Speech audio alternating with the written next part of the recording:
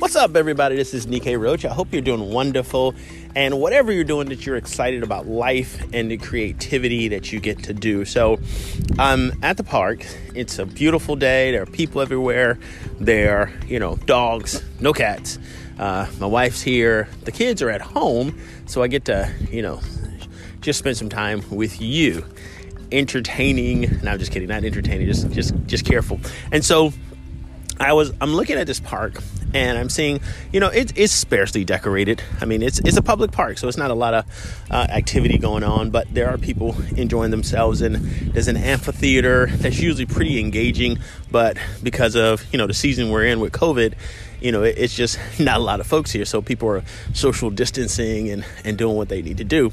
Now, I was having a conversation, just a few moments ago with a church leader, and it's a house of worship that my family plugs into. And I say plug into, kind of like electrically charged. You go in there, you get what you need to do for the week, and you keep on moving, and you do what you got to do. It's a unique house of worship, and if you're ever in my town, I'd invite you to come on down there. They're funny, they're entertaining, they're a bunch of broken people who understand that they're broken, but being able to get healed, if you will, and to get equipped to do things. And so the house of worship leader asked me a question, Nikkei, you spend a lot of time in marketing. I don't do marketing. And they were looking at me as ways to kind of enhance, the attractiveness of the house of worship. And I sat back for a minute there and I was like, well, it's very very similar to a business in that you have to decide, so why do people come to church? I mean, why do people come to a house of worship?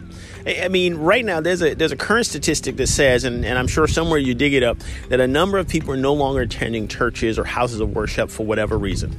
For young people, it could be because they don't see it as a viable part of their lives, or for other people, it's that, church is kind of a, bothersome thing. And for others, it's just, hey, I got other things I need to do.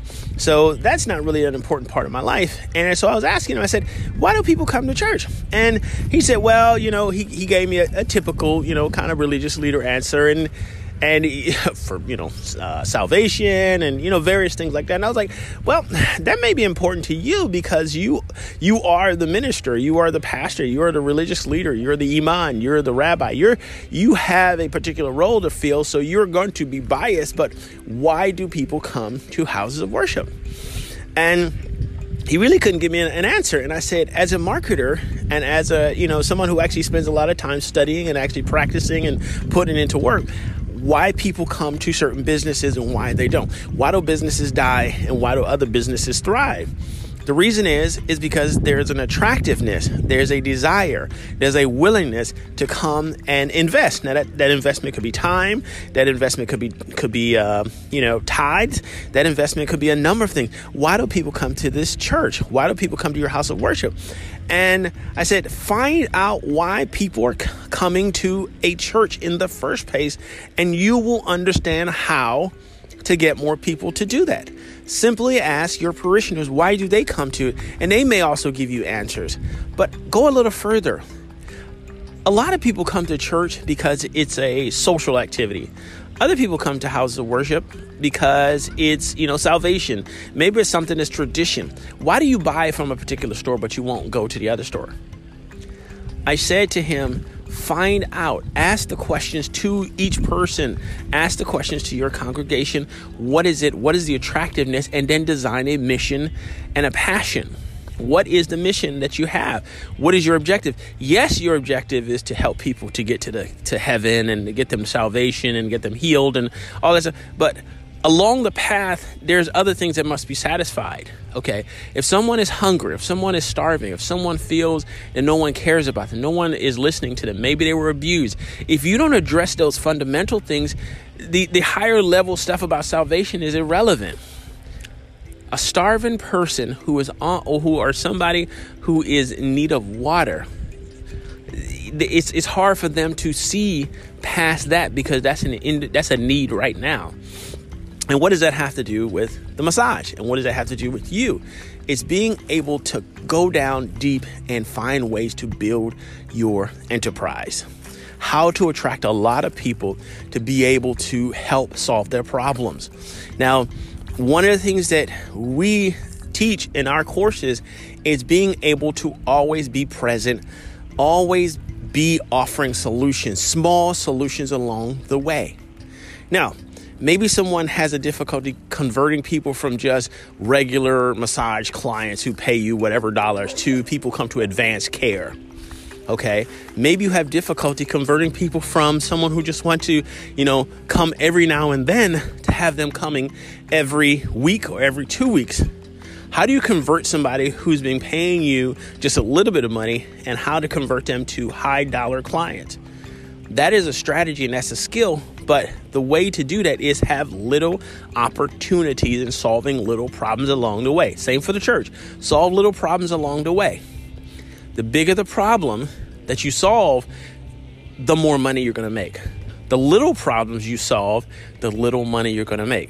But you have to have the people there for you to sell, for you to solve their problems. So the way to do that is constantly be in front of them. You don't always have to be selling to people, but always be present. You don't always have to have the solution. Maybe it's something that you did like I'm doing right now. I'm in the park with my wife. We're spending time for her birthday and she's away doing her thing. And I just decided to step away just to talk to you. Is what are the little things that you can do along the way to constantly be in front of people? You have to be there, because if you don't have a congregation, you can't bring a message. If it's only you and one other person, you can't bring a message. But you have to have events, and you have to have events. And events are simply little things like I'm doing here: a video, a podcast, an email. If you want to go that way, go down to sending things in the mail, traditional mail. All these things keep people engaged, so that when you say, I have a solution for a problem, because people started telling you more and more people, then you know what to sell to them. So simple answer, simple ways, constantly be there, constantly engaging with people. Little problems.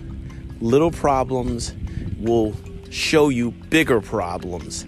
And bigger problems is where the bigger profit is. If you need other ideas, other ways to increase your creativity, increase your wealth, increase your love of what you're doing without destroying your body, pop on over to NikkeiRoach.com. There's a book on there that I've posted. You can grab it. It's engaged. I didn't write it, but it's a wonderful book and teaches you how to engage your customers, your clients, your patients, to help them solve their little problems so that they can reveal to you their bigger problems, and that'll help you. I'll see you next time. Bye for now.